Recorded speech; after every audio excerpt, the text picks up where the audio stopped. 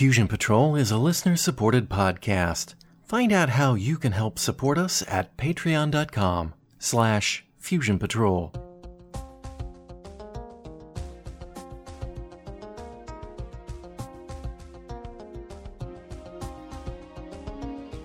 This is the Fusion Patrol podcast. Each week, we look at a different science fiction TV episode or movie and overanalyze it to within an inch of its life. Welcome to the discussion. Hello, and welcome to another episode of Fusion Patrol. I'm Eugene, and tonight, my co-host Simon and I will be continuing our two-part discussion on the classic Ridley Scott film Blade Runner. The 4-year lifespan. I think I'm getting this, pretty sure I'm getting this from the watch, the main version, that Tyrell says basically they start to develop some emotional instability. And so they built in a 4-year lifespan. But would I be right in interpreting that as a not marketing speak, but double speak, for they develop a conscience. They develop actual morality. Because that seems to be sort of what's happening with them. I mean, yes, they are on quite a murderous spree, and that's not good. But Roy knows I've done things of questionable morality. He knows. He feels the loss. He feels the regret of his friends. He has the wherewithal to be questioning whether Deckard is a good man. I mean, Deckard is doing basically the same job he did at a different level. We don't know what they were fighting against, whether it's other colonists or space aliens. You know, we don't know. But they were military troops. That's your job is to go kill people. Well, Deckard's job is to go kill people, and supposedly the military is good, right? Supposedly the police are good in the execution of their job. But he can question that. Yes.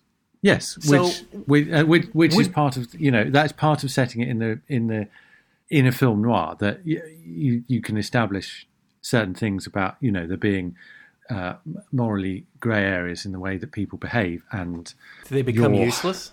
Your character? No, I mean the police are not necessarily good, and in fact, no one is wholly good, and the best that you can hope for is questioning these things.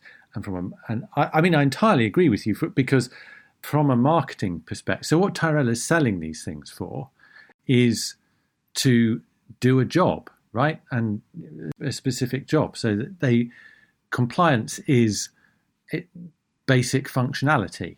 And as soon as they start questioning things, they're going to start becoming non-compliant because they're not simply obeying orders. But then that is clearly parallel to what's going on elsewhere, in the sense that Deckard is rather than behaving like a good, loyal and obedient Blade Runner, he is starting to question things. So you start off by establishing this idea that you create these replicants for very specific purposes, where they are bought and sold, and they are owned. They're manufactured and created with a finite lifespan, or at least in this case,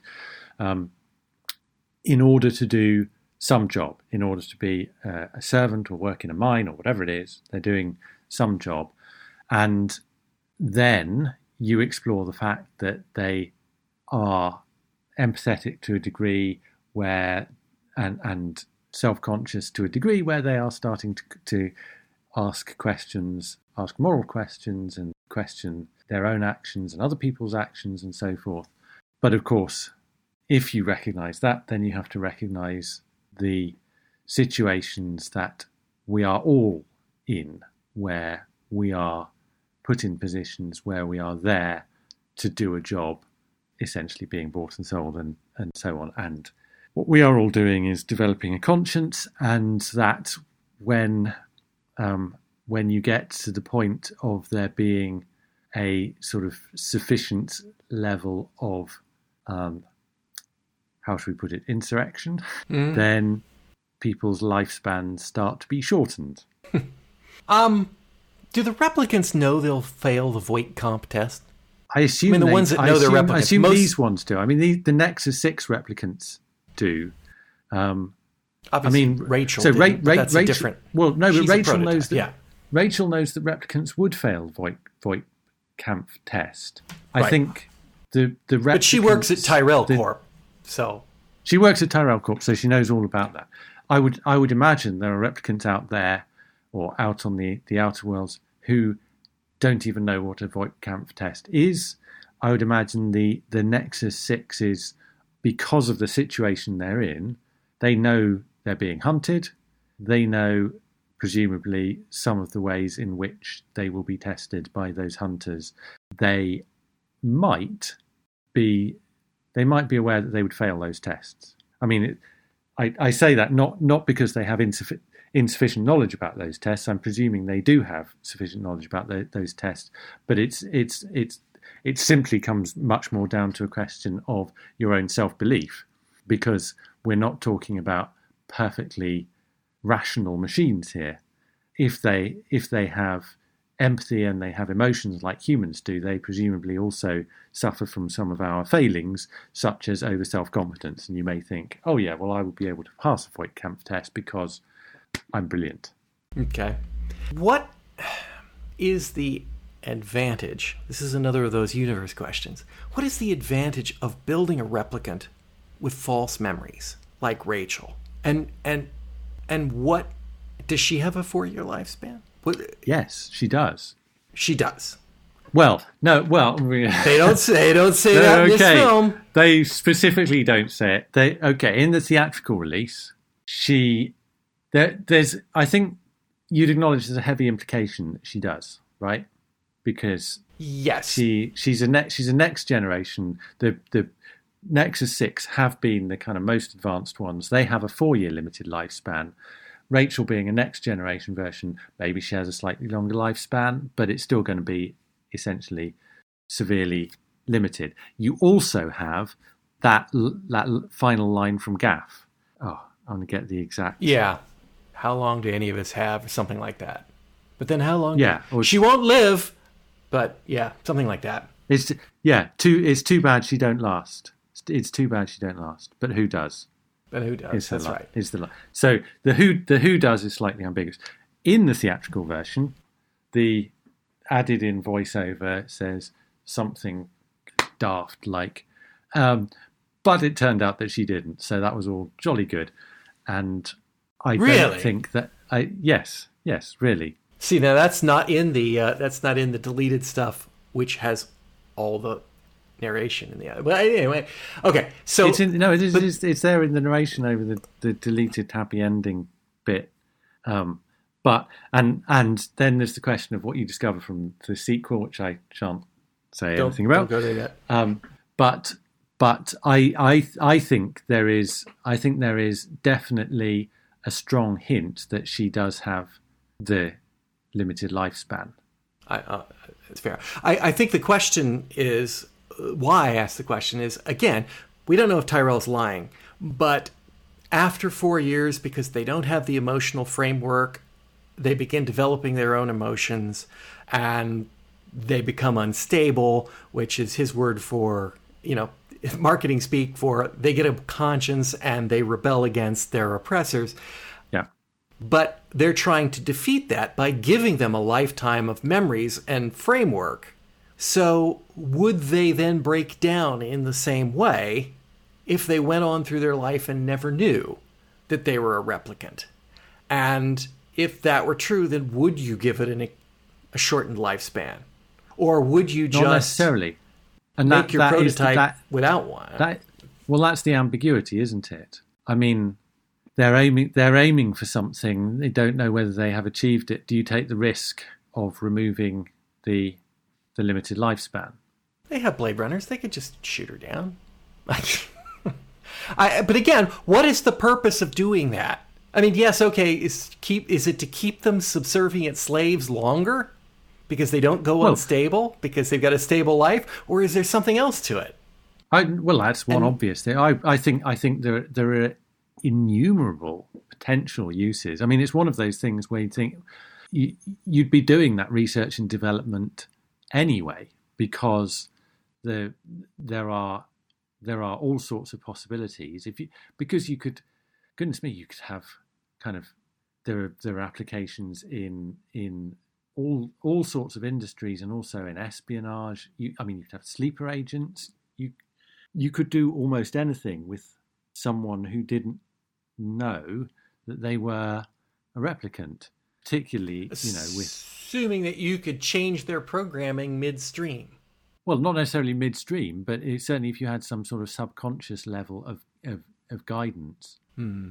Yeah, I mean, I don't know, but to me it seems like it's Silicon Valley startups doing technological research and development on things that have no applications at the time when they're doing the R&D, but they're doing it because they can, and because it's unquestionable that those applications will come along. Now, whether they come along in the right way at the right time for them to actually monetize them, that's what determines whether the company sinks or swims. But certainly if they don't do that, they will get left behind by the companies that do. So I don't, it didn't raise any kind of question mark for me that they would be exploring those things and just seeing where the possibilities are, seeing what the effects are, seeing if it solves their immediate problems, yes, to do with lifespan and so forth, but also maybe see what else.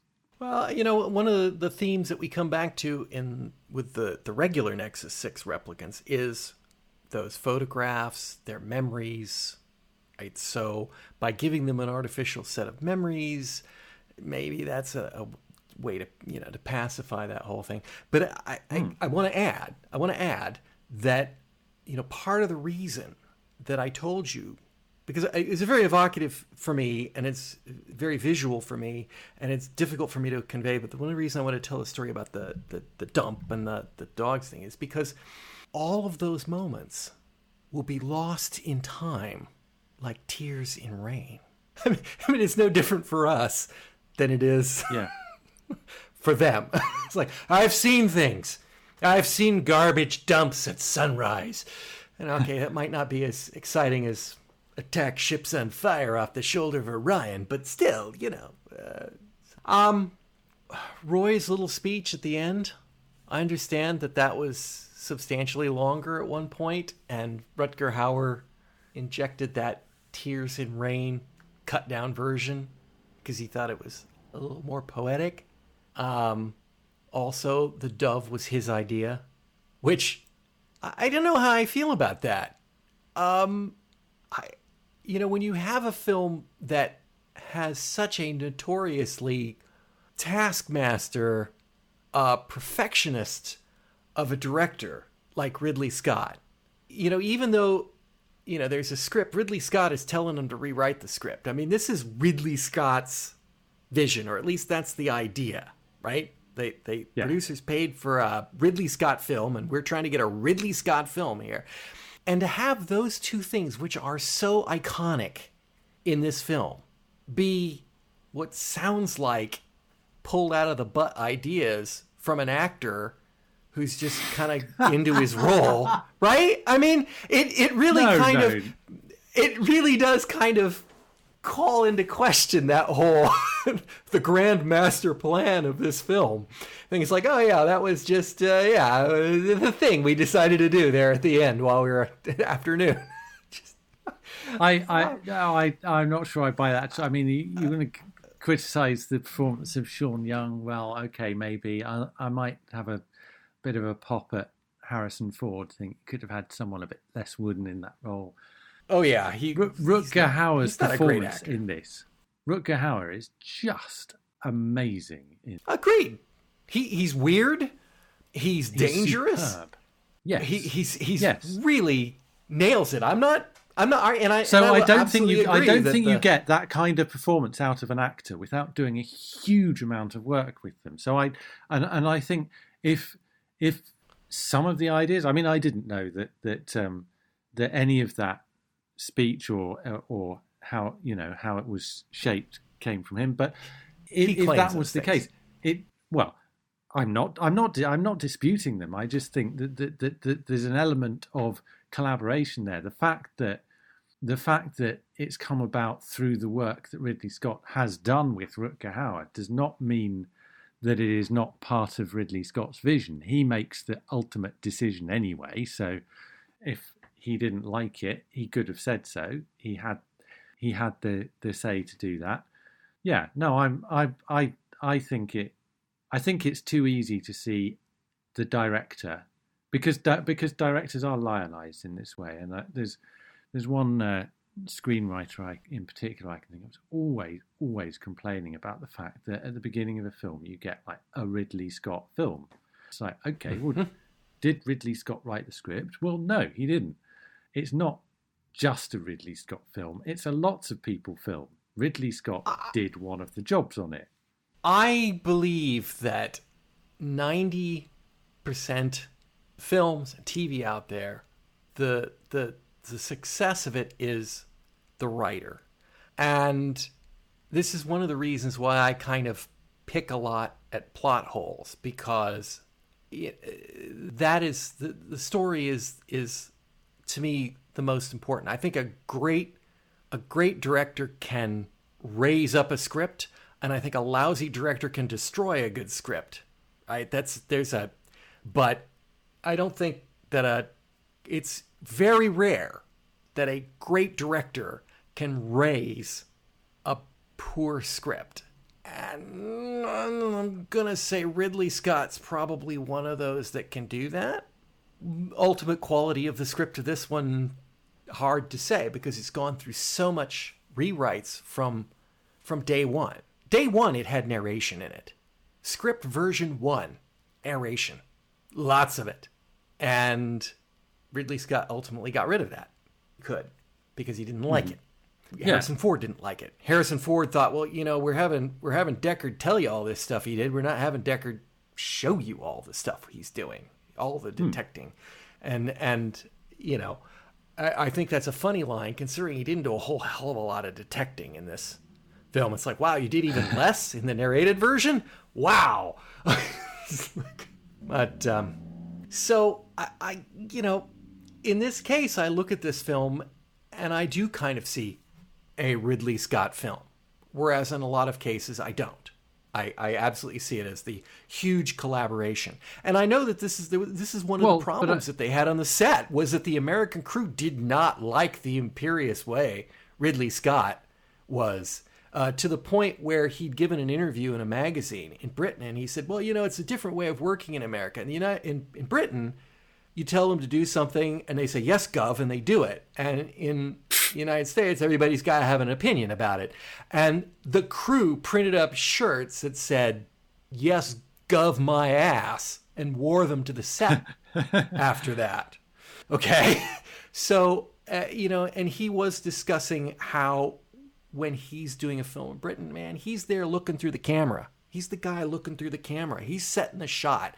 Doesn't work that way in the United States. The cinematographers, you have to collaborate with them, and he was, this I think may have been his first film in the United States, so he was having trouble with that. He was micromanaging these people. They weren't happy about it, but I mean, the producers weren't happy about the results. He was shooting sometimes 11, 12, 13 times the same piece of film, because he just didn't quite like the way it looked. I mean, over and over. He micromanages this film. And so, yeah, it does kind of feel weird. I mean, yes, I get that you have somebody give you some feedback, just like Harrison Ford saying, hey, I'm not, show, don't do. It's like, okay, yeah, I can agree with that one. It's just odd that like the dove in particular, which is such a visual element, it's so stylistic, isn't sourced from the guy who's doing all the stylistic stuff of the film. I guess that's what I was going at. Yeah, but I mean, we don't know where a lot of it may have originated from, but just like with the ideas in the script. I mean, some of what obviously he's the script has evolved. The Ridley Scott has taken bits out or possibly put bits in, but you still got to say a lot of what's in there is comes from what was written, and therefore, there are elements of what Rutger Hauer does on screen that come from the script, that come from suggestions from the director, and elements of it that come from Rutger Hauer. So I don't know. I don't know. I absolutely didn't know that the Dove had come from Rutger Hauer. I don't have a problem with that. I mean, the only question to me is does it work? If it was in there and it was a horrible mistake, I would be feeling a lot more pissed off about it, but probably not any more pissed off about it than if Ridley Scott had done it and it was a horrible mistake. They shot it both ways. Again, according to an interview with Hauer, they shot it both ways so that they could decide. Yeah. I mean, I must say, because it's soaked, but well, you can see it's not quite naturalistic in how it's almost animated, isn't it? I don't know. Yeah, it's apparently it just kind of launched up a little bit when he let go, and then it just landed on the ground and started walking because it was so soaked down with water. It looks like in those sequences, it's almost like the frame rate has dropped that you'll see it, but it's a stylistic thing, and it doesn't look wrong. It looks like it's intentional. For me, it's on the sort of borderline there of being so kind of overtly symbolic. It's verging on the cheesy, and it's on the right side of that. And when I was watching it this time, and I was being a little bit almost looking for things to criticise, the sequence for me that still hits a bum note is the whole Sora sequence, and in particular shooting her, going through a glass window in slow motion, getting up, shooting again, going through another glass window in slow motion. That's on the wrong side. It is very weird. It is very weird. But the whole thing is stylized, and you would not expect everything to be spot on. But it sort of culminates for us at the end of a sequence for me, because I found the whole idea of Deckard sort of camping it up, pretending to be an investigator for the Confidential Committee on Moral Abuses, a bit daft. I guess it's meant to be light relief at a point. It's in the completely film out of place in the dark. film. It doesn't. That didn't work for me, and that whole sequence didn't work, and it felt a bit sort of voyeuristic and tacky, to be honest. So when I was looking at it, thinking, I have come to really, really appreciate this film. It is a pleasure to watch it every time, but that's because the set pieces that I just enjoy watching, I enjoy listening to dialogue, I enjoy listening to the music or whatever, not all of those set pieces work, and that in particular stands out as one that didn't. And yet it's all set up so that they can have that amazing scene where her body is lying amongst all the glass and all the neon lights are reflecting in it. That's apparently a big deal. Okay. You'll never look at that scene again. The next time you watch it, you'll see it. But apparently they brought all their neon lights that they had on set right around it so they could get them all reflecting in the I can believe it, because her body was like... there are so many shots that are just so full of those kind of perfectionist details. It's still a sequence that, I mean, that's the cherry on the cake. But if the cake's bad, so if it's not chocolate, then yeah, we're good. Okay, let's go into the big one, the controversy that existed, may or may no longer exist. I don't know, and I don't care at this stage. But the controversy that existed at the time film came out, I alluded to it earlier. Harrison Ford in one camp, Ridley Scott in the other. Okay. Script is carefully not convincing. Deckard, deliberately ambiguous. He did not want it to be clear. Right. There is here's one thing that I'll say. I mean, is Deckard a replicant? That is the question that is not answered in this film. However, on second viewing, I was very, very careful watching this, and the replicant eye effect, which was done deliberately, obviously. As I understand it, it was done kind of, I guess, maybe kind of like they would do a sort of a Pepper's Ghost in reverse. So they've got a reflective surface, a transparent reflective surface between the camera and the subject at 45 degrees, or 45 degrees.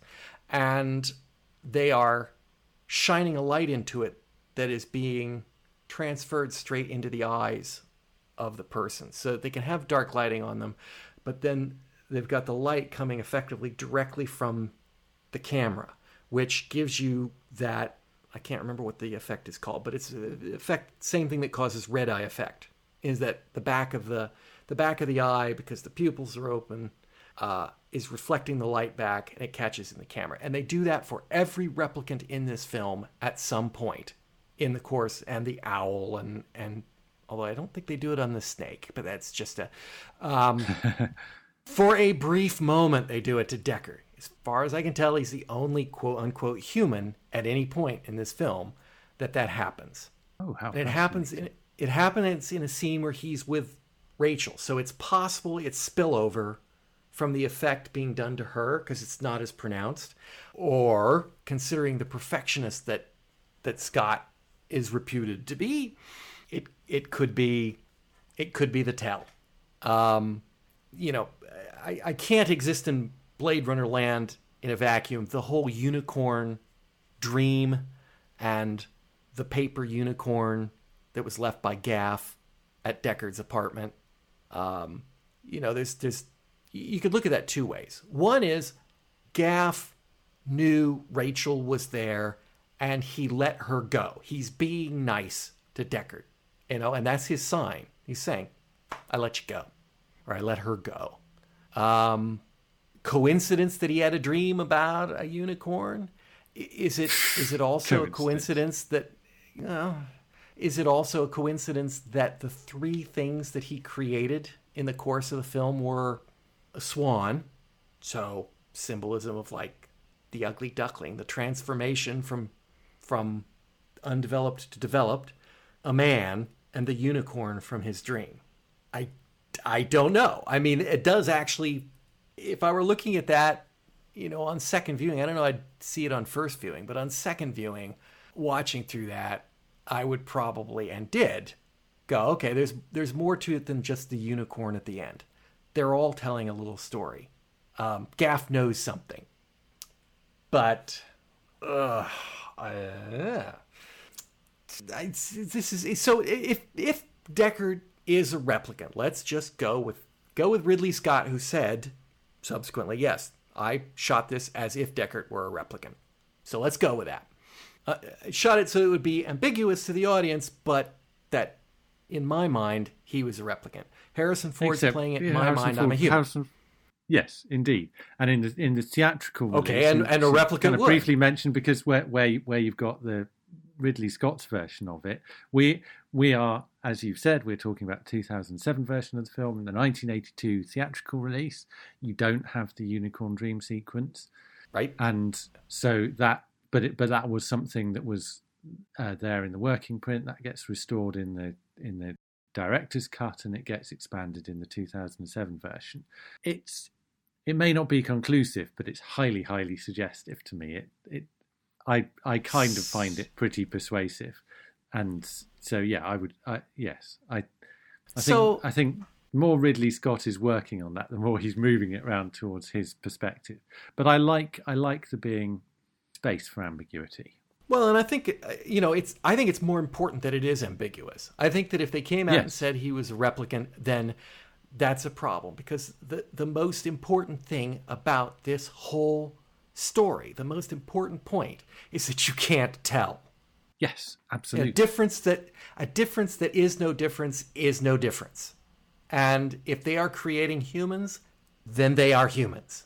And that comes with all of the moral baggage or requirements that it would have. And I mean, there's other tells. His obsession with photographs. I mean, he's got the most ridiculous collection of photographs on his piano.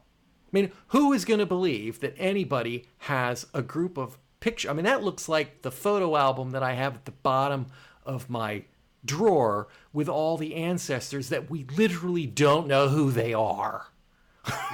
Right? All the black and white 1880s photos and stuff. You're just looking at that going.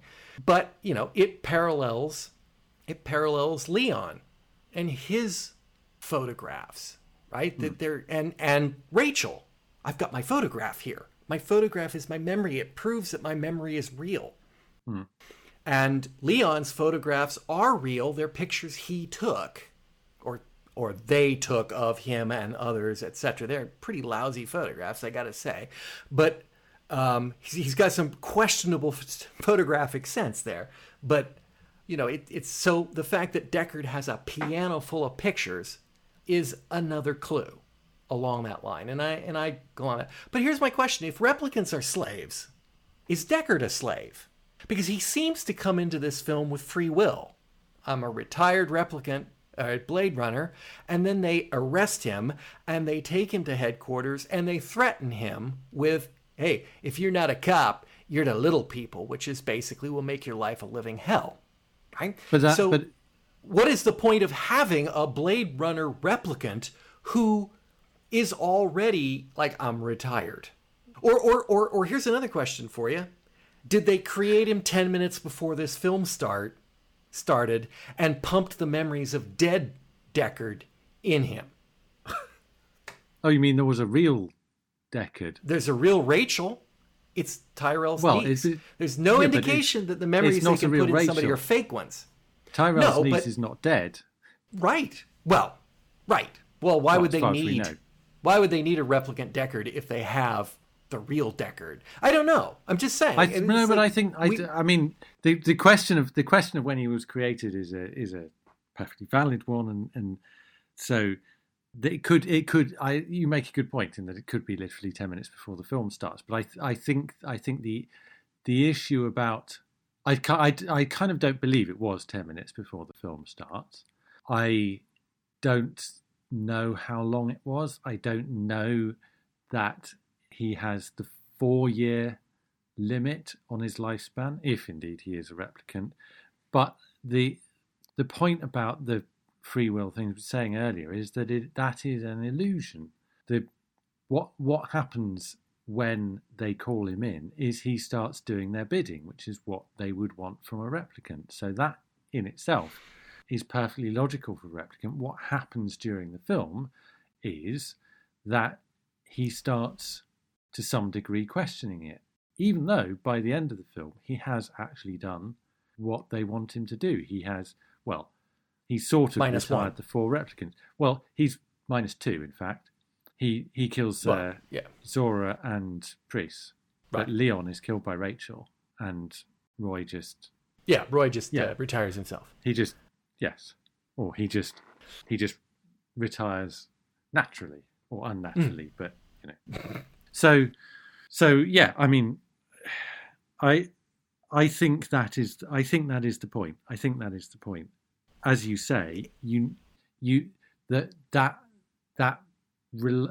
that whole ambiguity underlines the lack of difference between replicants. If replicants are being subservient, in however they get to that position, that they do what they're supposed to do, how does that cast on that ghastly sex scene with Deckard and Rachel?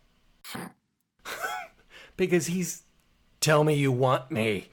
I want you. It's like, oh yeah, she's programmed to do what she's told to do. There's the power differential between human and non-human right there. She should file a complaint. I don't like that scene for a variety of reasons.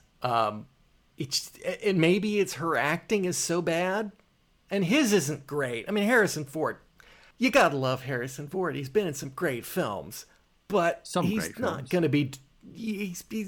But he's not going to be doing Hamlet anytime soon. He is pretty wooden if you get him out. You know, he's kind of like Roger Moore. He's got a type, and as long as you make the film around that, then he can be really likable. And when you go against that type, the limitations of his abilities begin to show up. And it's probably the best analogy I can see. No, well, I was just saying I can't really disagree with the way you characterize. I mean, he has been in some very good films. Frantic, for example, is, I think, perfectly suited to him, and therefore, but he is very good in it. It's just maybe he can't necessarily do some other types of performances, I guess.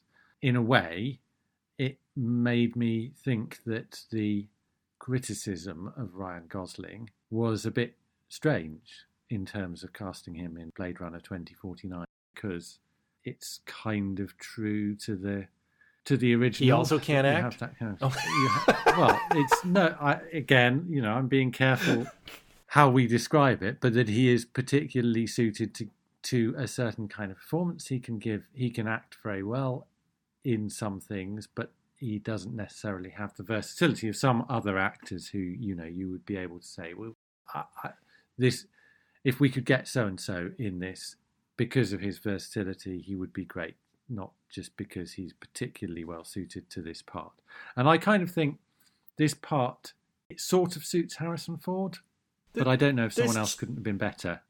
There's two areas where he falls down for me on this. One is that scene. He just is not, there just is no chemistry, nothing going on in that scene. And the other is whenever he gets that, he's got his idea of I'm feeling something is blinking a bunch. And so like when he's feeling I've killed a replicant and I need to go get a drink, it's kind of goldfish blinking. And he's doing the same thing when Roy is sitting there and giving his little tears in rain speech. He's just kind of like blink, blink. And maybe he's just trying to keep the rain out of his eyes. I don't know. But it just doesn't work. I'm not seeing that face and going, that's the emotion that I'm thinking he's experiencing, the emotion that he should be experiencing, which I'm not even sure what that is, but it isn't that one. And so those are the two areas where, he was better as the doofus in the stripper's room than he is in expressing, I need a drink. I'm really feeling morally ambiguous about what I've just done. So I was fascinated to discover that when this was being written, it was written with Robert Mitchum in mind. Oh yeah, as Deckard. I hadn't known that, but it kind of makes sense because, as we've talked about, there is this real sort of noir sense to the film, and I guess it'd been in the 70s. Mitchum did a couple of Chandler adaptations, a New Big Sleep and one of the. I don't think they were terribly good actually, and I'm not sure it would have been great with Mitchum in the role. I think that Ridley Scott wanted Dustin Hoffman. Yes, that was one of the people he tried to get in. Yes, I cannot imagine. Absolutely, I can't imagine it either. So maybe Harrison Ford is the best cast. He certainly was better bankable, I think, for that type of role. Sure. People were thinking you're going to go see a Han Solo film. I genuinely think that's probably may have been some of the problem. They were expecting him to be Han Solo, and what they got was a cut rate Raymond Chandler, or not cut rate Robert Mitchum. Anyhow, let me go. This is a marathon, but that's hardly a surprise for this particular film. I get a couple of miscellaneous points here. And I think it's fair to mention this in this part because if you are paying very close attention to the ads at the beginning on one of the, it's more pronounced elsewhere in perhaps one of the other cuts, but if you're paying very close attention to the ads at the beginning, if you sign up to go off-world, you're going to get yourself your own replicant to see to all your needs. That's the marketing pitch that they're giving when they push in on him waiting for his ramen or sushi shop at the beginning. So there's your answer. If that's on the adverts, that's carried over from Do Androids Dream of Electric Sheep? That's why they're like humans. But, we have J.F. Sebastian kind of mentioned this. He can't go because he's got Methuselah symptom. They asked, why didn't you go off-world? Because I can't. Which, that to me gives me the impression that all the people left on the planet are all the people who can't go for whatever reason. Yeah. Because nobody looks like they're happy. It's a miserable place. And again, why is not the Tyrell Corporation going somewhere else where they can... But it's the same. The name Blade Runner is ludicrous. It has no basis in the book. It has no logical basis. Sounds cool, though.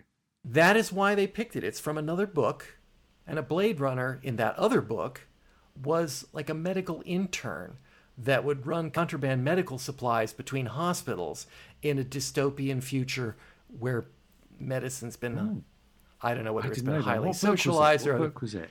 Blade Runner. Oh, that's the name of the book. I think it's the actual book. I could find out. So they've ripped off a title. Yes. Wow. And it says in the end credits, they give thanks to the guy to the thing. They just thought the name was cool. This is cool, which is why this podcast is called Fusion Patrol. So it's no meaning. It's just, hey, that sounds cool, and we use kind of the Blade Runner font. So, serendipity there, synchronicity.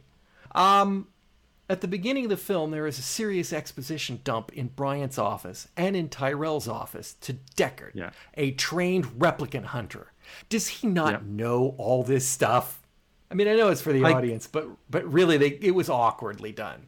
Well, on rewatching this time, I was looking at it going, that is kind of like some of it you can think, well, it's updating about what these particular models are like, and he might not have the latest, but it's way more information than you'd think he would need to know. Yes, and that he wouldn't already know most of it. Yeah. Dystopian future is filled with immigrants. Dystopian present. It's now. It's now. Yeah, dystopian. Well, it was a dystopian future in 1982, but right. Here we are in November 2019. Their projection of the future is that it would be filled with foreigners. I find that xenophobic? I don't know. Was it? You're looking forward, and it's like, well, this is a terrible place. And look, everyone's speaking other languages, the Spanish and the Japanese, mostly the Japanese, which is funny because remember when the Japanese were winning? I don't know if this happened. Because, I mean, this again comes back to the fact I'm not familiar with Los Angeles. Are you saying it was and is less multi-ethnic than we see in this film? It is, I would say, yes, I would say it's less multi-ethnic a bit. California is where the immigrants go.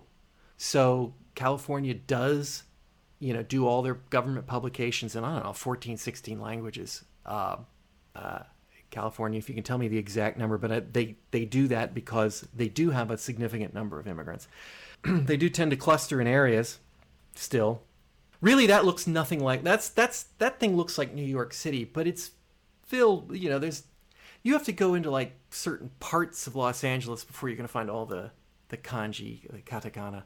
In Los Angeles, everywhere I go, it's Chinese signs. But that is not an accurate portrayal of what it looks like walking around the streets of Los Angeles. And another thing is, in 1980s, I don't know if this was that way in the UK, but in the United States, there was a perception that Japan's economy was the one that was going to take over the world. And so there was a big wave of people like they wanted their kids in school to take Japanese as a second language. And I know whereas elsewhere in the world, they make their kids take English as a second language, or they have historically for many years. That may be shifting, but in the United States, we don't do that.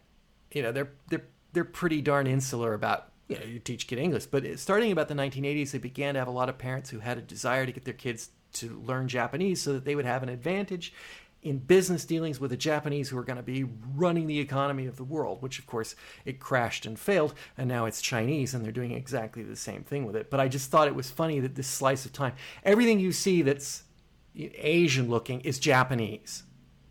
For the most part, I can tell you that from looking at it. The difference is, it's all Japanese. And if they were making that film today, it would be Chinese.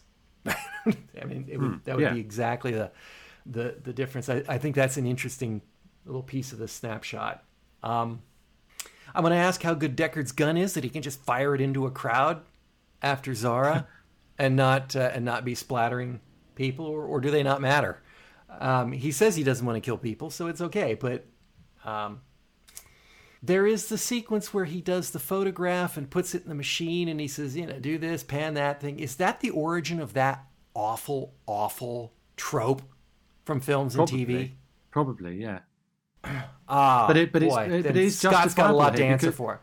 No, but it's justifiable here because it is based on a live scan of the photograph, isn't it? So the issue I have with it in most applications is where they've already got a pre-digitized image on screen and they zoom in onto a particular bit of it and go enhance, and suddenly all this resolution appears. But if you're actually live scanning the photograph, so presumably in there is some sort of mechanism where something can actually pan around on the photograph. Pan around columns on the photograph. At one point, it very much appears like it is taking something that is hidden behind a column and then revealing her. Where she was. On the second view through, I was watching that very closely, and I'm like, oh, that looks very much like they're trying to do a three-dimensional... Well, that's just daft.